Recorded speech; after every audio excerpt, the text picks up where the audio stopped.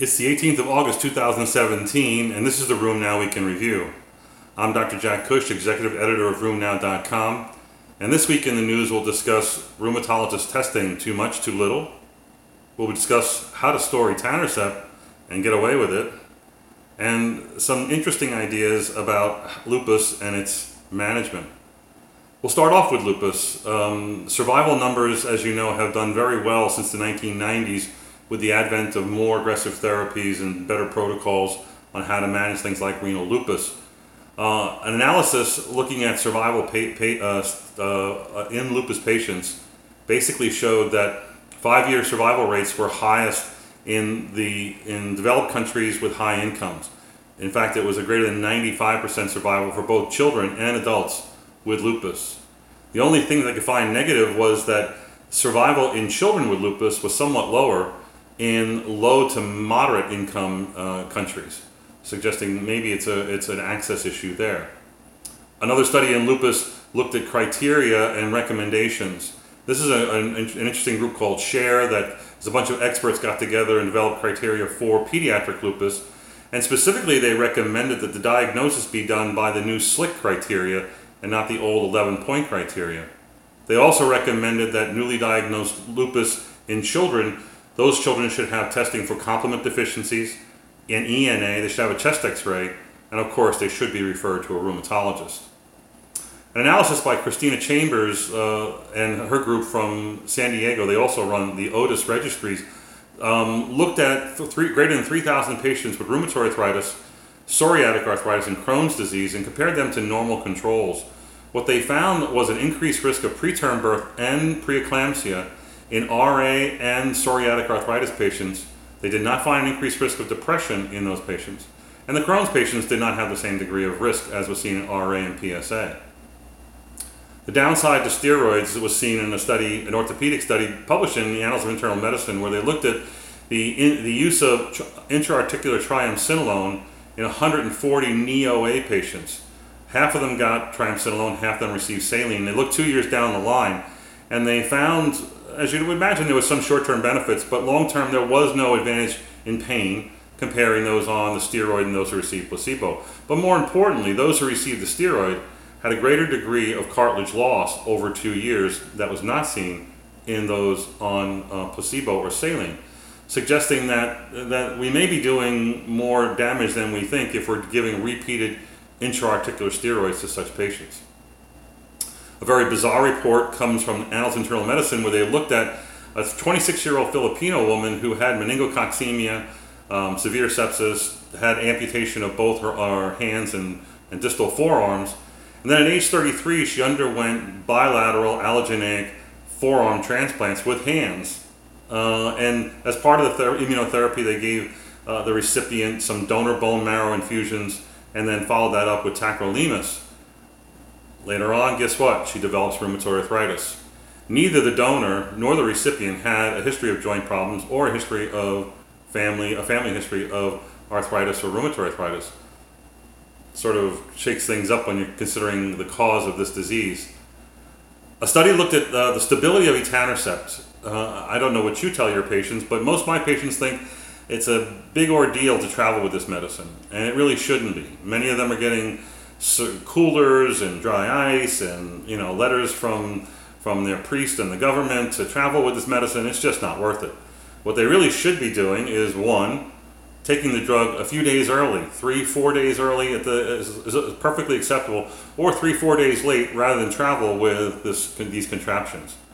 Or they could do what was suggested by this research that was just published that says that etanercept is stable at room temperature, 25 degrees centigrade plus or minus 2 degrees, or 77 degrees Fahrenheit plus or minus 2 degrees centigrade. That's like 72 to 79, almost 80 degrees. And as long as it's stored under those conditions, all the forms of etanercept are stable and good for 30 days.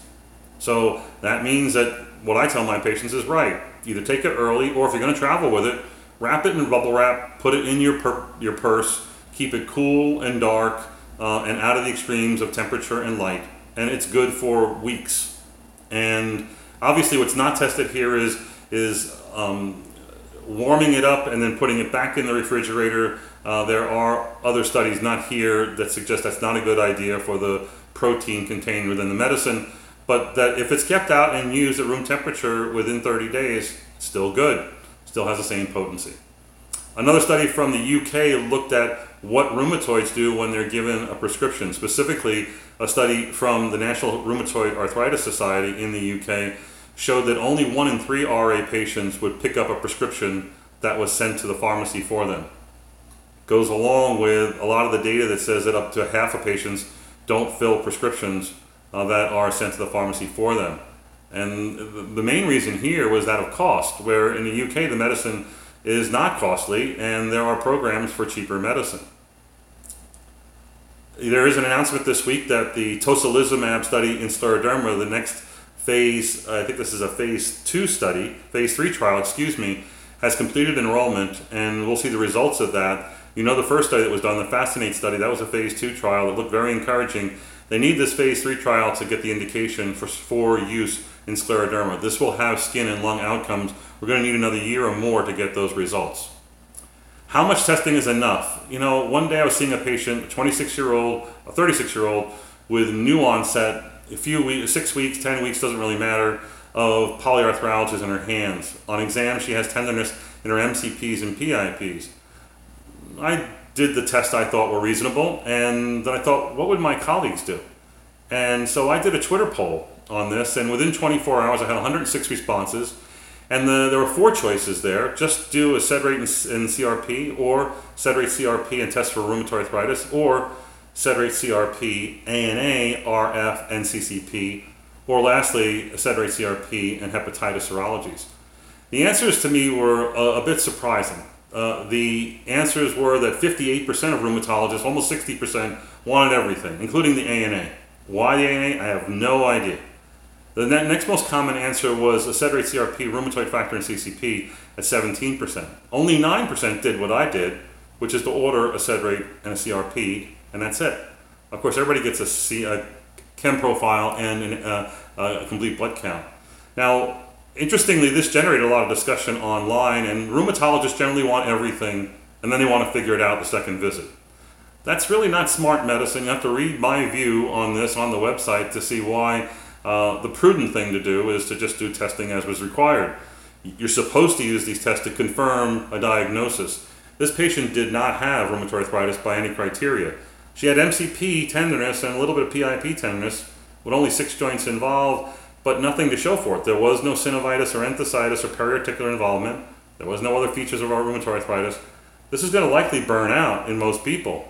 And having rheumatoid factor and CCP, I don't believe, is going to make you treat her any differently, and it's not going to give her a diagnosis. And she's not going to have preclinical RA at that point. So anyway, you read and you can comment if you like any further. 2 studies look at back pain and chronic pain, showing things that we commonly use don't work at all. First, gabapentinoids. That includes pregabalin and gabapentin. A number of studies, I think it was 26 studies, were analyzed to see what the effects of that were on many different kinds of pain. And that included neuropathic pain and, actually, that's the marijuana study. I'm sorry. This was actually 6 studies, 3 done in pregabalin, 3 done in gabapentin, basically showing no benefits. In fact, the pregabalin showed worse pain. And yet we use a lot of these drugs in trying to manage chronic pain. Another study with marijuana and cannabinoids looked at 27 published studies and its ability to control chronic pain, what is often used where in states where it's legal. And they studied neuropathic pain, pain from MS, pain from cancer, and other causes, including rheumatic pain, really showed no benefit. And in most of these studies, both with the gabapentinoids and with marijuana, there were more toxicities than there were benefits. I've heard others discuss gabapentinoids that if they went in front of the FDA today, they would not get approved given the hurdles that are required to get a drug approved today. But they are on the market as a sort of social wave of having importance and trying to manage the needs of many who advocate strongly for marijuana. I don't live in a state where we can use cannabinoids other than by prescription and by pill. Lastly, actually 2 more. Psoriatic arthritis. If you have comorbidity, guess what? You're going to have probably worse disease and you're less likely to respond to DMARD and biologic therapy. Analysis of a good cohort of patients with from the Dan Bio Registry. I think it was 1,700 plus PSA patients, and they looked at the influence of comorbidities. If you had a Charlson comorbidity index of 2 or higher, suggesting you had 2 or more comorbidities, you were more likely to have higher baseline disease activity, and you were also more likely to have depression. Down the line, you're also more likely to not respond to drug interventions, suggesting again the importance of comorbidity in psoriatic disease. Surprising, because most of us recognize this, but most of us certainly don't want to treat it, and we assume it's going to be done by the primary care. Oops, that may not happen. We need another strategy for managing comorbidities amongst our rheumatology patients. And lastly, a published report from Calabrese, Kavanaugh, and Lipsky looked at the safety of pegloticase in the clinical trials where it's been given. You know, pegloticase came out in 2010. I thought it was very much a game changer when you started looking at some of the data and some of the pictures of patients with severe tophaceous gout remitting, with tophi resolving. But yet there's been a concern about the safety of pegloticase IV, especially IV infusion reactions. They looked at all of the IV infusion reactions. They looked at anaphylaxis rates using an NIH criteria for anaphylaxis. And overall, they showed that the number of infusion reactions was only about 6.7% of patients had IV infusion reactions. The number of anaphylaxis cases, I think, was incredibly low. It was 0.3% looking at all patients. But what they found interesting in this particular study and analysis was that the ones who had the most infusion reactions were the non-responders.